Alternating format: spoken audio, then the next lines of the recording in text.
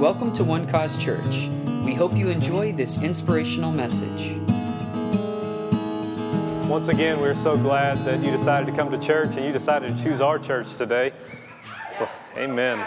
Thank God for One Cause Church. Thank God that it's going Texas-wide and worldwide. We've got some good pastors that are out and about that are preaching the Word of God right now. And luckily I get to stand behind one of the pulpits and do the same. And so for those who don't know me, I know we had a couple new people raise their hand. My name is Jeremiah Land. I am the young adults pastor. I deal with 18 to 25-year-olds. So once they get out of high school, and we make sure we get them through college, and then we send them on to Big Boy Church. So me and my wife have been here for 2.5 years, and it's just been such an honor and a privilege to be a part of this church, and then being able to serve in the church and now be leadership and staff at the church. If this is your first time, this is a good place. This is a safe place. This is a place where you'll grow, where you'll learn, people will love you, and where you'll be blessed. You'll look back in 3 months, 6 months, a year, and say, my, look what the Lord has done. God is a good God, and He's placed some good pastors, Pastor Eric and Heather, over us. So it's just such an enjoyable time to sit and listen and to be led by them. So enough kissing up to her. There's also one random side note that I just have to let you know, that during offering, he failed to mention that the 2 games of pig that we played, my wife won both games. I'm not proud of it, but if I want to eat lunch today or supper or sleep in my bed, I have to give her acknowledgement. She did beat me, and it is what it is. I'll be down for prayer tomorrow. So today I want to talk to y'all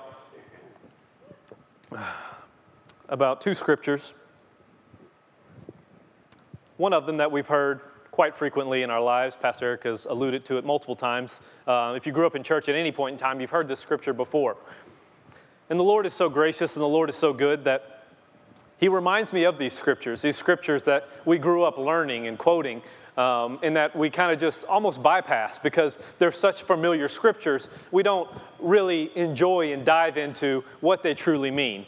We can repeat them and we can spout them off real quick, but sometimes we need to go back and revisit them. We need to learn from those scriptures and just dive into them.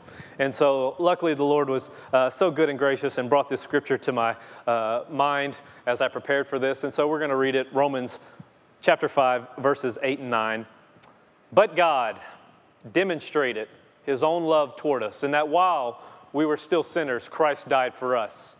In verse 9, much more then, having now been justified by His blood, we shall be saved from wrath through Him. Father God, I thank You for this opportunity to stand in front of Your people, to 1, be a part of Your church, and 2, to be able to speak to Your church, Father. I thank You that I have been diligent to study and prepare myself to speak into their lives. And Father, I thank You that they're diligent and ready to receive this word. Father, I thank You that out of the abundance of my heart, my mouth is going to speak the good words that You have placed inside. And that out of my belly will flow rivers of living water. That it's not by my might, it's not by my power, but it's by Your Spirit that brings this revelation into our lives today. I thank You for each and every person here. You know what they're going through and You know their situation. And I thank You that they will receive a timely word today that will impact their situation right now. In Jesus' name, amen and amen. Let's have some fun today. The title of my sermon is, Oh, You Shouldn't Have. Oh, You Shouldn't Have. We've all said this from time to time in our lives. Oh, you shouldn't have. Especially around Christmas time or birthday time. When you receive a gift from that crazy uncle or that loving, thoughtful grandmother, you ask for a TV and you get this awesome reindeer sweater. And you don't want to hurt Granny's heart, so what do you say? Oh, you shouldn't have. You really shouldn't have. I appreciate it, but you shouldn't have. I'll try and watch the football game on Rudolph's face on my sweater. Or you get that mixtape CD from Crazy Cousin. Well, appreciate it. You really shouldn't have. You screaming for 5 hours straight really was a good CD to listen to on the way to work. Thank you so much. You shouldn't have. Then there's the other side of, oh, you shouldn't have. When you receive a gift that's so thoughtful and so meaningful that the only thing that you can say is thank you. And oh, you shouldn't have. You know what they went through. You know the sacrifice that they gave. You know the struggle that they went through to give you that gift. And the only thing that you can mutter is, oh, you shouldn't have. And there's so much joy and there's so much love in that phrase. Yeah. On the other side with Rudolph's sweater, there's kind of a disgust. There's kind of an anger. There's kind of a frustration of, you really shouldn't have. Me and my wife recently had a child. He's 4 months old. She's from South Carolina, I'm from Louisiana, so we got a lot of gifts from people. And my mom would call me and say, hey, we're sending you something from somebody at church that made you something for your kid. And I say, who is this person? They say, you don't know them. They just wanted to bless you. Okay, so we get the package in the mail. And as I unwrap it, the first words out of my mouth, what do you think? Oh, you really shouldn't have. That's a beautiful pink dress, but my son will not wear that. But thank you so much for your thoughts and considerations. Oh, you shouldn't have. But the thing is, a couple weeks ago, I received a package in the mail, very large package. And the first thought was to my wife, what the heck did you just buy? As we start digging into this box, there's this very expensive camera with a case, 3 or 4 different lenses, all kind of wires that you can just plug into things that show what you took, a tripod, cleaning kit, all kind of stuff. Once again, I questioned my wife very quickly. Oh boy, what did you just buy? She said, I didn't buy it. We open up the letter and it's from my parents. And in that letter, my parents say, when we were younger and we just got married, someone gave me, my parents, a camera so they could take pictures of my older brother and me. And they didn't have money to afford it, but someone blessed them. And so they vowed and said, whenever we get the opportunity and we get money, we are going to sow a camera into someone's life. And thank God I was a recipient of that. So I called my parents, knowing it's a very expensive camera, and I tell them, Dad, you shouldn't have. Thank you so much. I know it's expensive, but you shouldn't have. And the reason I was so thankful for it was because on Easter weekend, my dad came and picked up my truck. My truck has been having some issues. I did as much grunt work as I could to it, basically put gas and put air in the tires. That didn't fix it, so Dad had to come do something else. So my loving dad, who's a mechanic, came, picked it up, put it on a trailer, and drove it back to Louisiana. Drove his truck with my truck on the back end and worked on it for a couple months. Blood, sweat, and tears, money put into it. I now have it back, and it's running perfect. And I hug my dad, and I kiss him, and I say, thank you. You really shouldn't have. It means so much to me. Praise God. Praise God. That's the same way majority of people in life view the gospel and view the love of God. They tell God, oh, you shouldn't have, in 2 different distinct areas. One in defiance. Modern-day atheists and modern-day people of the world stand up and ball their fist at God and said, oh, you shouldn't have. I don't believe in you. I don't trust you.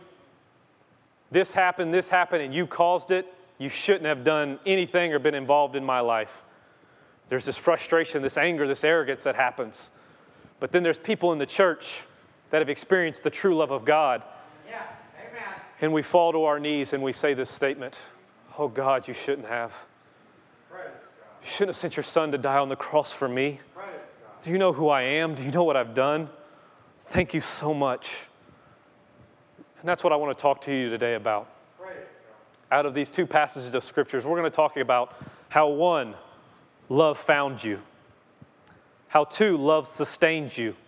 And number 3, how love protects you. You see, in the very first part of that scripture, Romans 5:8, it says, God demonstrates his love. He commends his love, as it says in the King James Version.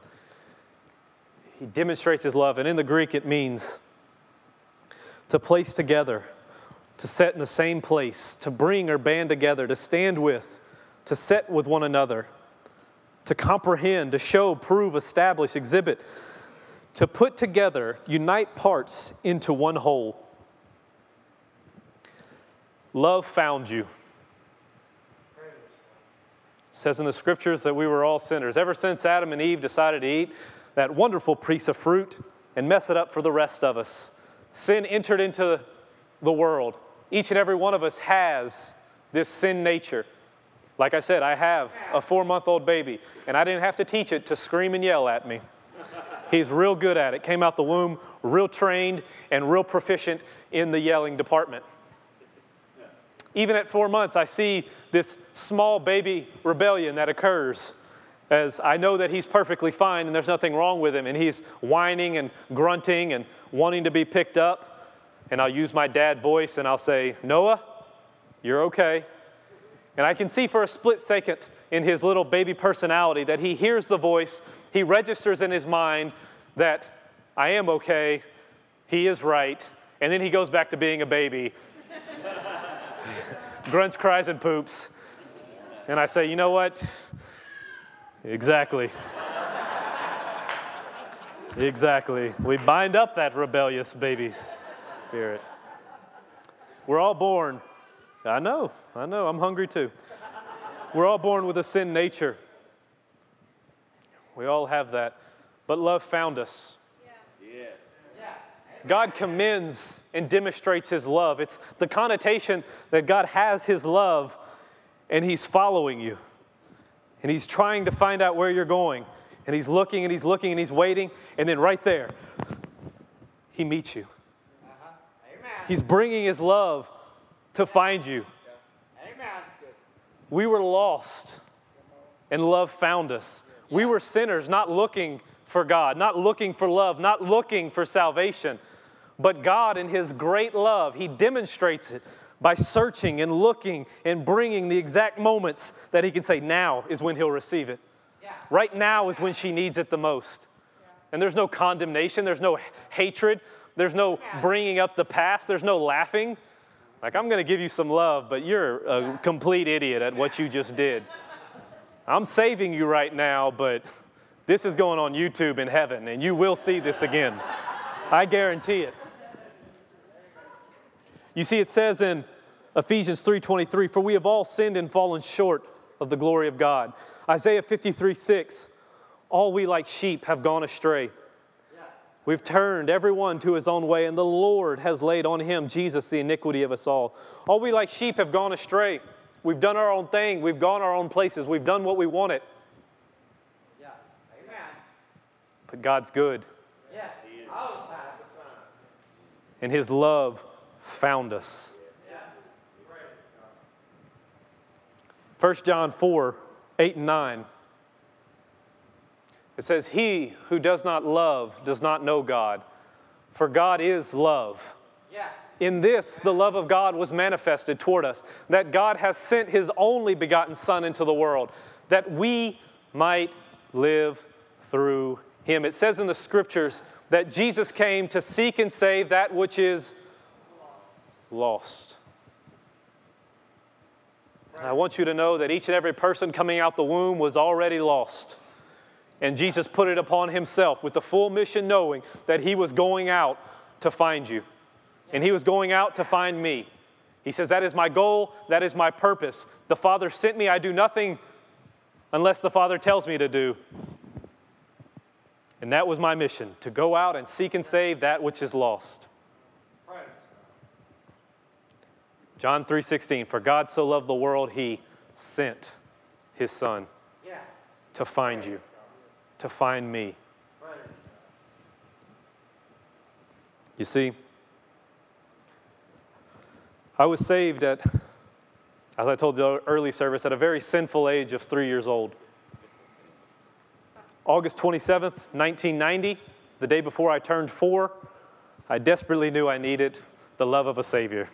Praise. I probably knew I needed more apple juice than the love of the Savior, but as I laid in bed with my mom and we prayed over my family and the salvation of my lost family members, I asked my mother, "Am I saved? Why are we praying for salvation?" She then went on to describe to me the downfalls of hell and where I was going at 3 years old because I was such a wretched sinner. She went on to explain to me how I could be saved. Christ died for your sins according to the Scriptures. He was buried, and he rose again the third day according to the Scriptures. If you believe that, son, and you confess that, son, you'll be saved, and you'll be able to go to heaven with mom and dad. So at that young age, I prayed the sinner's prayer of whatever my mom led me in at that day, got saved. Started doing evangelism work in China at 4 years old. I'm joking. Started living my life, doing my thing. I go to high school and I go to college, and I get angry at God, and I get angry at my parents. I do some things I'm not proud of. I do some things that I look back and think, wow, if you just would have served God, you would have not done half the dumb stuff. But God is good, and He followed me. And He continued to pursue me even through those times when I would ball my fist at Him and be so angry at Him. I decided once I graduated from college to go to Bible school, CFNI, Bible school that changed my life, put me on a track and a path that I'll be forever grateful for. Once you get there, the first week they bring you to something called, I just forgot it again, help me out again, Encounter. I was thinking of Elevate or some E word, Encounter. And so they take you out to the woods to some camp, and they show videos, and they preach to you, and they just get you used to CFNI, and they tell you how it's going to be and stuff like that. So the first night you get there, they have this just massive come to Jesus meeting. And I remember in this makeshift cabin that we were in, that I had to come to meeting with Jesus again.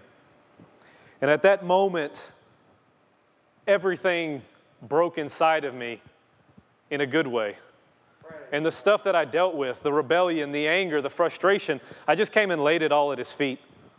I said, if you're good and you're God and you love me and you called me here, then we got to heal some things. We got to take care of some things. And I can take you to that cabin, and I can take you to the spot where I just snotted and cried forever. And I remember when I finally came out of this wet, snotty daze, I kind of opened one eye. The band was done playing. There was no one to be found. I kind of looked over my shoulder, and there was a group of people eating snacks and playing games, and I thought, I'm a chief sinner because all these people got saved so much quicker than me. There was just a lot of inner healing. And so I get up, and I go and get some fruit snacks and, maybe play some Twister. I don't think you can play Twister at CFNI, Monopoly or something like that. And such began my journey. And I remember that moment, that there was no condemnation, there was no hatred, there was no angriness that God poured out on me. He just poured His love out on me. He just reminded me how much He needed me, how much He wanted me. And at that moment, He found me. He found me, and I'm forever grateful for it. It's very important for each and every one of us to go back to the moment that Jesus saved us. I don't care if you've been saved one day or 100 years. It is so vital to go back to that moment and remember the love that God had for you. Remember who you were, remember what you were going through, and now look at your life. And when you step into that moment and you can bring up those emotions and you can bring up the thoughts and the process of it, it makes me just want to thank Him again. That old song, when I think about the Lord, how He saved me, how He raised me, it just makes me want to shout, hallelujah, thank you, Jesus. Lord, you're worthy. We need to go back and revisit and remember what it was like when He found us. When I was younger, I lived in Lake Charles, Louisiana. It wasn't as big as it was now. We had a Walmart, and it wasn't a fancy superstore. It was just one of those country Walmarts. I don't think it had actual groceries in it. It just had just the normal Walmart stuff. And so we went to Walmart as a kid, JCPenney's, church, and funeral homes. Don't ask me why. That was my life. That's where we went. I was homeschooled. Those are the 4 places we went, and that's what we did. And so we used to always go to Walmart. And as soon as we get there, Mom would want to buy toilet paper and, all that fun stuff. And me and my brother would take off running toward the toy section or the video game section. And, we'd be trying to play Super Nintendo or, try and figure out how we can get those video games out of the case without anybody noticing and, go destroy the kid aisle. And we'd be playing, and we had no idea that Mom was ready to go. We had no idea that, she may or may not have been looking for us. But Walmart invented this amazing thing that I think my mom should get credit for because she used it the most out of anybody, even in the store, called the intercom. And so we would hear, Jeremiah and Josiah Land, please come to the front. Your party's waiting. And we'd be playing, and we think, well, we aren't lost. We know where we're at. We're not doing anything. We're having fun.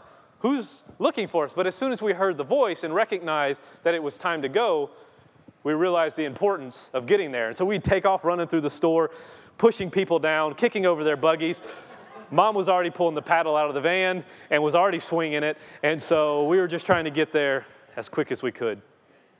You see, you didn't know you were lost until you heard the voice speak into your life. Come home. Come back home. I love you. I'm looking for you. I'm searching for you. You're doing your own thing, living your own life. And thank God, love found you. While you were still a sinner, Christ died for me. Christ died for you. Christ died for us. I know we're getting hungry. Let's go to the second point. Love sustains you. Love sustains you.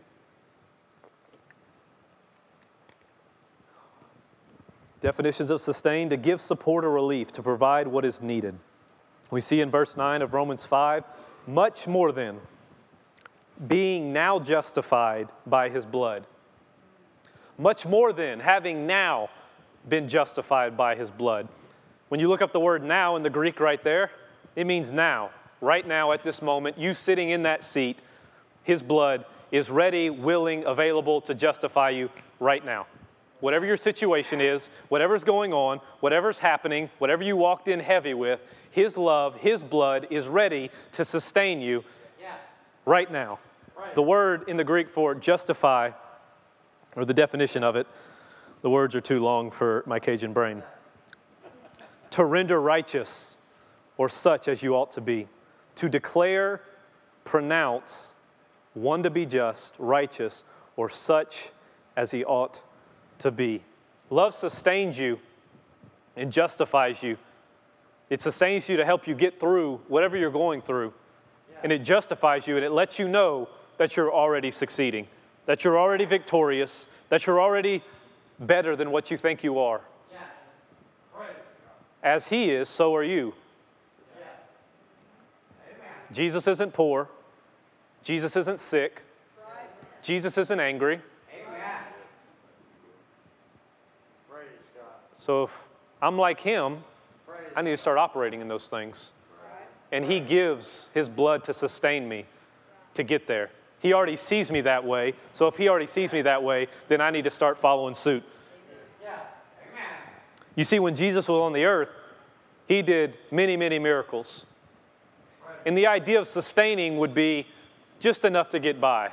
You know, you run out of gas and somebody brings you a can with like 1 or 2 gallons so you can just get there, just make it there, you know.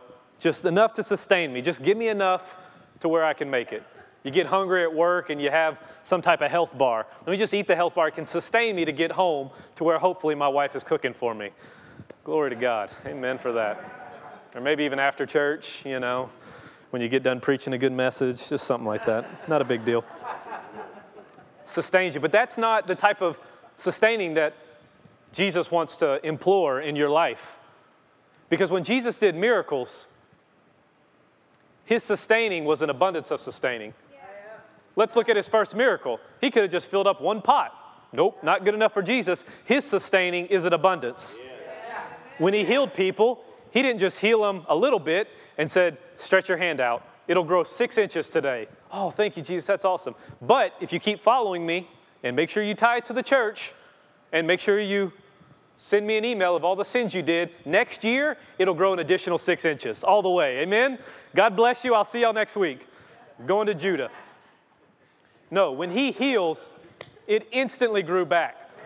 And it grew back better than whenever they had it before. Some came out the womb with a messed up leg, messed up arm, blind, had no idea what an eyeball looked like, and boom, God gives them an eyeball and gives them an even better one. He is a sustainer of abundance. He feeds the 5,000, he feeds the 4,000, he has 12 bags of leftovers, he has 7 baskets of leftovers.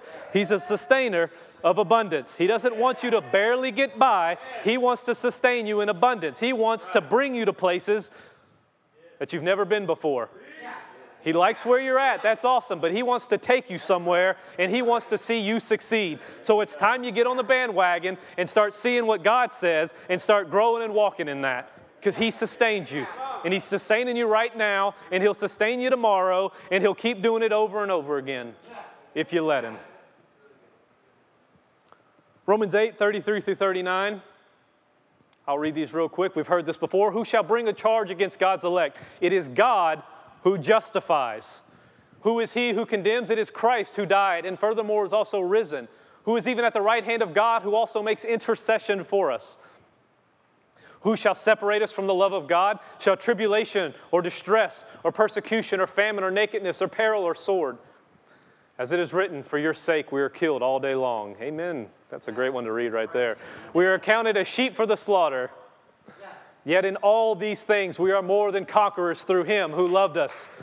For I am persuaded that neither death nor life, nor angels, nor principalities, nor powers, nor things present, nor things to come, nor height, nor depth, nor any other created thing shall be able to separate us from the love of God, which is in Christ Jesus our Lord. It doesn't matter what you're going through.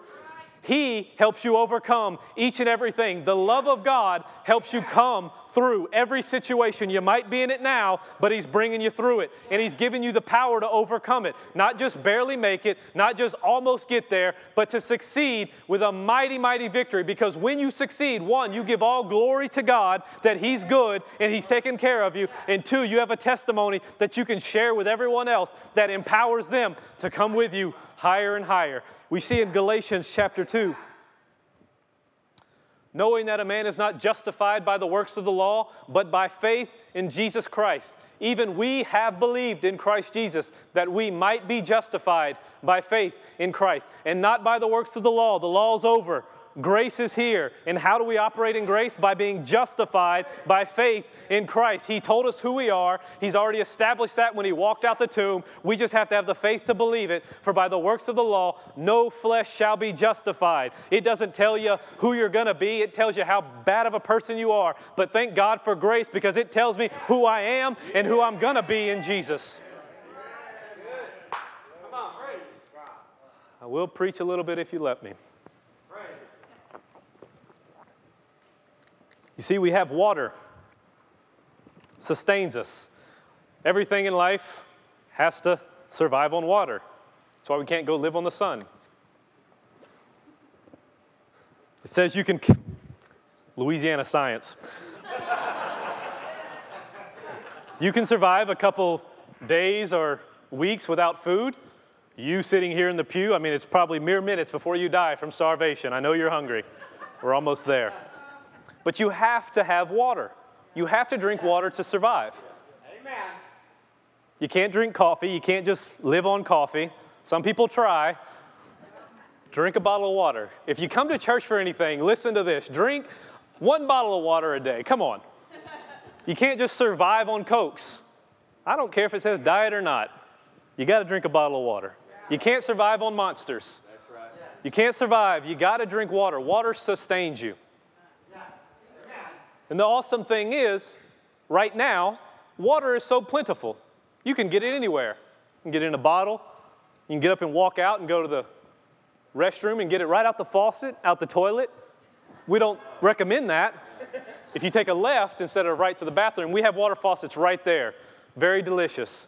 If those aren't working, we even have a faucet outside attached to the church that you can drink. It's probably 115 degrees, but you can drink it. It'll be all right. We need water, and water's everywhere. And the more we drink it, the more it invigorates us. The more it gets us to go, the more it gets us. If I'm running a marathon, I want to drink some water. I was telling the earlier service, I don't want to drink a gallon of milk when I'm running a marathon. Probably not that successful. I was telling the earlier service that our good friend Ron Burgundy, the theologian of Anchorman, during that hot day, he's drinking that good, delicious gallon of milk, and he says, milk was a bad idea. If I'm in a war and I'm fighting, I don't want a cup of hot chocolate. I need some water to sustain myself. Yeah. Amen. Water is something that we need, and water is so plentiful. Yeah. God is the same way. He gives us His love. And He doesn't give us enough. He doesn't give us just a cup. He doesn't give us a 6-pack when we're born of water, of His love, and say, you know what? Just keep it until you get to heaven. This is all I got of love for you, a 6-pack of water. Just make it to heaven. Good luck with that. God says in His scriptures, and even I prayed it, that out of my belly will flow rivers of living water. Rivers, not a stream, not a drop, not just some little ping, ping, ping. Hopefully I can get something to splash on my face. Rivers of living water that's coming out over and over again to sustain me and help me through every situation. And if I'm going through a situation in my life and I think, you know what, God, I can't make it. I'm not doing good enough. I don't know how I'm going to survive. I just get to tap into that river and say, I'll drink some more. And I'll drink some more until I'm sustained. And I'll keep drinking and I'll keep believing and I'll keep hoping and I'll keep stepping out in faith and keep getting sustained until I am no longer thirsty. Because when He found you, He didn't just leave you there. He sustained you and continually sustains you. Lastly, love protects. Love protects you. We see in the last part of Romans 5:9, much more than being now justified by His blood. We shall be saved from wrath through Him. We shall be saved. You've heard it preached here before that there's different levels of salvation. When you get saved and you believe, 1 Corinthians 15:3-4, Christ died for my sins, according to the Scriptures. He was buried and He rose again the third day. When you believe and you confess that, salvation occurs. Right then and there, the love of God completely transforms your life. But then there's this walking out of our salvation that happens where He sustains us with His love and He reminds us who He is to help us get through the day-to-day junk of life. And then there's this final salvation where we get to spend eternity with God, where there's this just amazing moment where we step into glory and see who He is, fall at His feet and say, boy, you shouldn't have, but I'm so grateful that you did. Thank you so much. Amen. So there's this salvation that's occurring, past, present, and future, all infused at one, that's happening all the time and happening not all at the time. Something fancy about eternity. Amen. And we see in the Scriptures, I see at least 3 different ways that love is protecting us. Number 1, I see love protecting us from the inside. In 1 John 4:18, it says, there is no fear in love, but perfect love casts out fear, because fear involves torment, but he who fears has not been made perfect in love. There's no fear in love, but perfect love casts out fear. So I see this protection of love that's happening on the inside to me directly. That God wants to do some things in my life. He wants to heal some things in my life. He doesn't want me to deal with fear or rejection or depression or anger or hatred. He doesn't want me to deal with those things. And so there's this love that is pushed inside of me to protect me from myself, to protect me from who I was and who I want to be. There's another aspect that love protects us. I'm almost done, buddy, I promise. Around us. He protects us around us. 1 Corinthians 13:7, the NIV version, it always protects, always trusts. Talking about love. Love always protects. It always trusts. It always hopes. It always perseveres. In the beginning part of verse 8, love never fails. So the love of God is protecting us from the inside. And now there's this protection that's happening on the outside that I'm walking in. Life is life. We don't get along with everyone. Some people annoy you. Matter of fact. But there's a love that God gives us that helps us overcome all physical insufficiencies that we see. You see, the non-Christian world has tapped into it because we have all these organizations that are reaching out to the unloved. We have all these charities that are popping up that are specializing in helping people that are sick, that are lonely, that are destitute. And we have the suicide hotline. We have alcohol, AA, Anonymous. We have all these different things. I know AA has some Christian value to it. But we have these different companies that are reaching out to help people that are trying to drill water wells in different countries that don't have water. But the thing is, their love is just temporary. Their love is to sustain them for maybe a week or a day or an hour or a month. And it might sustain them even to the end of their life. But the thing is that the Christian world has tapped into this love that protects us it's an eternal love. It goes on forever and ever. So we can help and bring immediate relief right now. We can bring money, we can bring finances, but we have something that the non-Christian world doesn't have. We bring eternal love to the situation that can transform them from the inside out, that can change everything in their lives in a split moment. As soon as they accept and believe, everything changes. Chains fall off. Healings occur. Addictions are broken. Relationships are restored. And ultimately, they get the opportunity to step into those pearly gates and hear, "Well done, thou good and faithful servant." Love protects us internally, protects around us, and finally, it protects our future in the wrath that shall come. And that's also talking in regards, Pastor Eric briefly touched on it Wednesday, those big fancy words, the tribulation, the beast, the dragons, the scary things that Left Behind taught us about that we took for gold and everybody bought at Walmart in the late 90s. I don't know what all that means, but all I do know is that it says no matter what happens in the earth, there is tribulation, but we've already overcome it. So who cares what tribulation occurs? I've already overcome it, so it's settled. Love protects me. Whether I die here on earth or I get to hear that nifty trumpet in the sky and I go jumping up to meet Jesus. Either way, I win. Love still protects me. I still overcome. And if you don't believe anything that I've said at all, I want to let you know that love protects one thing that is probably very important to you or anybody. Love protects you from hell. If there's anything that you can say thank God for, hallelujah, I am so glad. Love protects us from eternal damnation away from God. Amen. Love protects us from going there, and love protects us and brings us to heaven. I was telling the earlier service, now that we've had this kid, we have family members come over and stay with us. And I love them. They're my family. But after about 2 to 3 hours or days, it's time to go. Can't stay too long. And God is so good that He allows people to come to His house. His streets are paved with gold. He's going to let little kids come and play in heaven with all these fancy things that He got.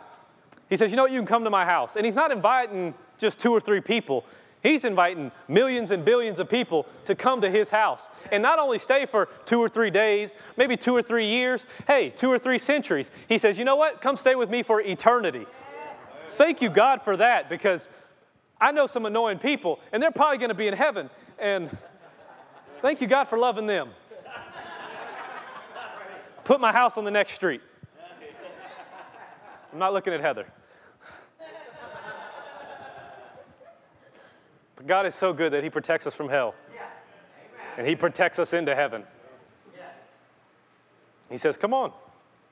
And you know what? You're not just going to live in a shack or a tent, sleep on the gate. He built you a house. He made sure it looked real nice, real fancy. He wants you to enjoy yourself when you get up there. He wants to party with you. Because the thing was, at the very beginning, when you were running away, He was looking for you. He was searching for you. He said, I got a house for you. I got a party that you got to show up to. And then finally, He finds you. You find Him, and, oh, this is amazing. He says, well, I got to get him to the party. So He just pours His love out on you to sustain you and make sure you get there. And He's blessing you, and He's bringing you to places, and He's bringing people into your life. And then as you're going on that journey, He's completely protecting you with His love everywhere you go. What a good God. You see, now that I'm a parent, I found out how much work it was to be a parent. Everybody tells you it's a lot of work, and nobody believes them. It's a lot of work. And then people are like, well, just wait till they turn 1. Wait till they turn 5, 14, 20, 30. Trying to get them to 6 months. So I found out that I really care and invest in what this kid does right now and into his future. I'm making sure that he eats the right things. Well, his mom makes sure he eats the right things. But when he gets older, I want to make sure he's eating vegetables and fruits and drinking water, not inhaling coffee and chocolate. I want to make sure he's eating the right thing. I want him to get the right stuff inside of him. And then as he gets older, I want to protect his surroundings.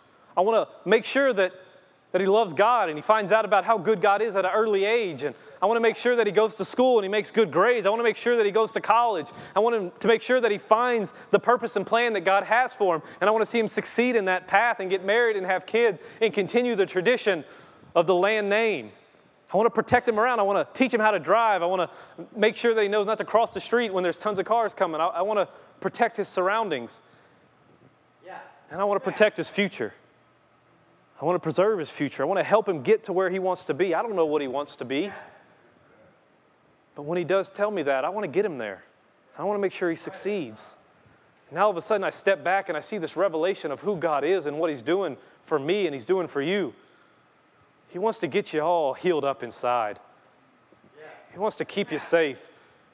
You're a part of God's kingdom. You are a part of the church, and we cannot fully succeed and fully walk in what we're supposed to do in this earth if you're not a part of it. And he's doing all he can to protect you to get you there. And in conclusion, I'm finishing up. I just want to tell you this story that ties everything together, makes it a nice little gift so I can give it to you at the end of the service. And when I give you that gift, I just want to hear you say one phrase in a positive way. What do you think? Oh, you shouldn't have. And I'll say you're welcome. It's just my honor. My honor to give it to you. So let's wrap this present up so I can hand it to you and you can go home and eat some supper. Here we go. 1 Kings 17, 9 through 16. It's a story of Elijah. He's pronounced a famine. It's not going to rain to King Ahab until I say so. Ahab gets mad. He takes off running. He goes to a brook. God has ravens feeding him. Eventually the brook dries up. We find God speaking to him right now, telling him what his next step is. God speaking to Elijah. Arise, go to McKinney, which belongs to Sidon, and dwell there. See, I have commanded a widow there to provide for you. So he arose and went to McKinney, and when he came to the gate of the city, indeed a widow was there gathering sticks. And he called to her and said, please bring me a little water in a cup that I may drink. And as she was going to get it, he called to her and said, please bring me a morsel of bread in your hand. So she said, as the Lord your God lives, I do not have bread, only a handful of flour in a bin and a little oil in a jar. And see, I am gathering a couple of sticks that I may go and prepare it for myself and my son, that we may eat it and then die. And Elijah said to her, do not fear. Go and do as you have said, but make me a small cake from it first. Bring it to me, and afterwards make some for yourself and your son. For thus says the Lord God of Israel, the bin of flour shall not be used up, nor shall the jar of oil run dry until the day the Lord send rain on the earth. So she went away and did according to the word of Elijah. And as she and her, there's so many pronouns right there, household ate for many days. The bin of flour was not used up, nor did the jar of oil run dry, according to the word of the Lord which he spoke by Elijah. So you see, that woman is you and me. As we walk through life, we're gathering sticks, trying to figure out what we can do to survive, how we can get through life, not knowing that God had already sent somebody. God tells Elijah, go and find this woman. You're going to take care of her. She's going to take care of you. God sent his son to seek and save that which is lost. As you walk through life, and you gathered your sticks for your last meal, who knows what's going to happen next? God was already in the process of looking for you. God shows up, and Elijah shows up and talks to that woman. And he delivers truth, and he delivers healing. He delivers restoration. And he says, all you have to do is step out in faith and believe. If you do that, everything will change. Your life will change. Although there's a famine happening all around you, he says, God will sustain. She steps out in faith, just like you and me. When we heard that wonderful love message of the gospel, and we believed and we acted on it, it forever changed our lives. And that woman believed, and he said, as long as there's a famine and it doesn't rain, that oil and that flour will never run out. It'll keep providing. It'll keep showing up. You just keep tapping into it, and you'll keep getting it. I want to let you know that right now in this earth, we are going through some rough times. And we are promised that there's going to be tribulations, but we've already overcome. Until this side of glory, things are going to happen. But God has already provided. And he says, if you believe, if you step out, I will sustain you. And my oil will never run dry. It'll keep flowing. It'll keep flowing. It'll keep flowing. Just keep tapping into it. Just keep asking. Just keep looking for it. Just keep receiving it. And until you step into glory, until it starts raining, then it will dry up. Yeah. Praise God. God is a good God. Last verse I'm using and I'm shutting up. Romans 5:15. But the free gift is not like the offense. For if by one man, talking about Adam's sin, offenses, many died. What are those two words? Much more the grace of God and the gift by the grace of the one man, Jesus Christ. Now there's already much more that we've just established, much more grace happening. Thank you. That's good enough for me. Woo, much more. I love it. It's not good enough for God. Then he throws out the word gift. It's free. You don't have to buy it. You don't have to try and get it on eBay for a certain price. It's free. It's a gift. He gives it to you. And then what's the last phrase say to wrap it all up and put the icing on the cake? Abounded to many. You were lost, not looking for love, and love found you with a purpose and a plan and an intention of finding you. And he didn't leave you alone. He poured his grace out, and he gave you that free gift, and he continued to just pour his love on you, and he abounded it to everyone. There's no one within the sound of my voice or in the sound of this world that can't receive that same free gift of grace. Because God's a good God. He loves his people, and he wants to see you succeed. So as I finish up,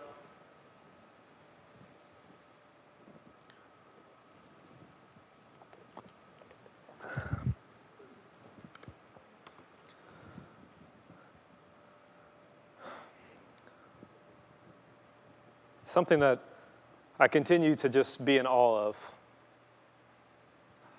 Grown up in church and experienced him for all my life. But this verse just popped out to me and reminded me of how much he loves us. I don't know what you're going through.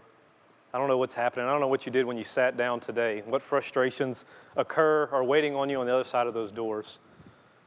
But his love is here today to help you overcome every situation. He showed up when you didn't think he was, and he's here to help you get through that. So, Father God, I thank you for these people here. I thank you for your love. I thank you that you know each and every one of their hearts. You know what's going on in their lives. You know the pros, the cons, the things that are happening, Father. I thank you for this message that not only do they hear it in their ears, but they experience it in their hearts today. The love of the Father, the love of God that can transform and change any situation at any moment, at any time. And God, I ask that you pour your love out right now, that you speak to your people right now, that they overcome right now, Father. I thank you right now that you're moving and you're breathing and you're actively pursuing each and every one of us. And you want to see us succeed.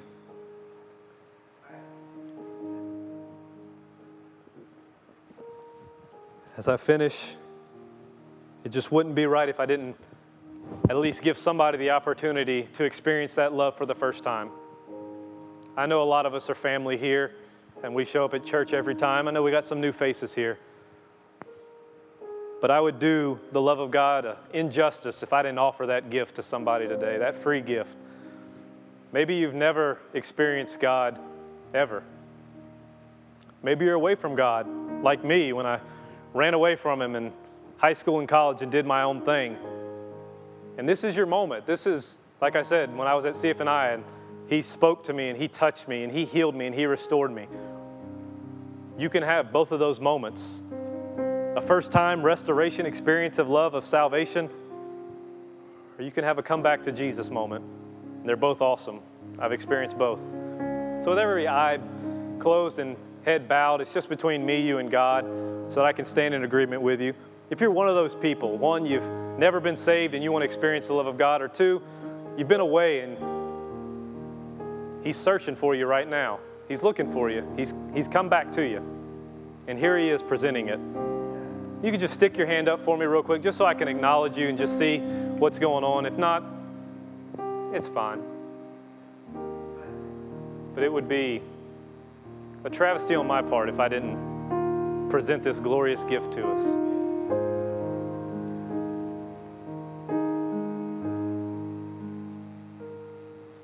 Father God, I thank you for each and every person here. Thank you for your people and your church and the opportunity to be a part of your church. Thank you that everyone here is continuing to experience the love of God, and we will continually be reminded of it. I thank you for the word that went forth today, that it won't return void, but it will accomplish exactly what it's supposed to do in our lives. Father, I thank you for the word that went forth, that it'll fall on good ground in each and every one of our spirits today. And God, I demand of it that it bears fruit in our souls, some 30, some 60, even 100-fold. Father, I thank you that it says in your word that if God is on our side, what can any man do to us? Because greater are you that's in us than anything that can come against us in the world. Father, I thank you that it says in your word that we have the mind of Christ and our body is the temple of the Most High God. And where you reside, no sickness or disease can reside there. Because by Jesus' stripes, each and every one of us is already healed. Father, I thank you that it says in your word that we are the head and not the tail. We're above and not beneath. We're blessed in the city and blessed in the field. Father, I thank you that everyone here is blessed where they are right now, and they are blessed where they are going. Because they are your sons and daughters, the favor of God surrounds them like a shield, and everything they put their hands to must prosper. Finally, Father, I thank you. Each and every person here is the salt and light of the earth. City set on a hill, and we refuse to be hidden. We've experienced this love, and we can't go back. And we can't shy away from telling other people about it so they can experience it. Help us be that shining light. I ask you to bless your people as they head out until they return to this building again. In Jesus' name. Thank you for listening, and we hope you enjoyed the message. For more information about One Cause Church, please visit us online at onecausechurch.com.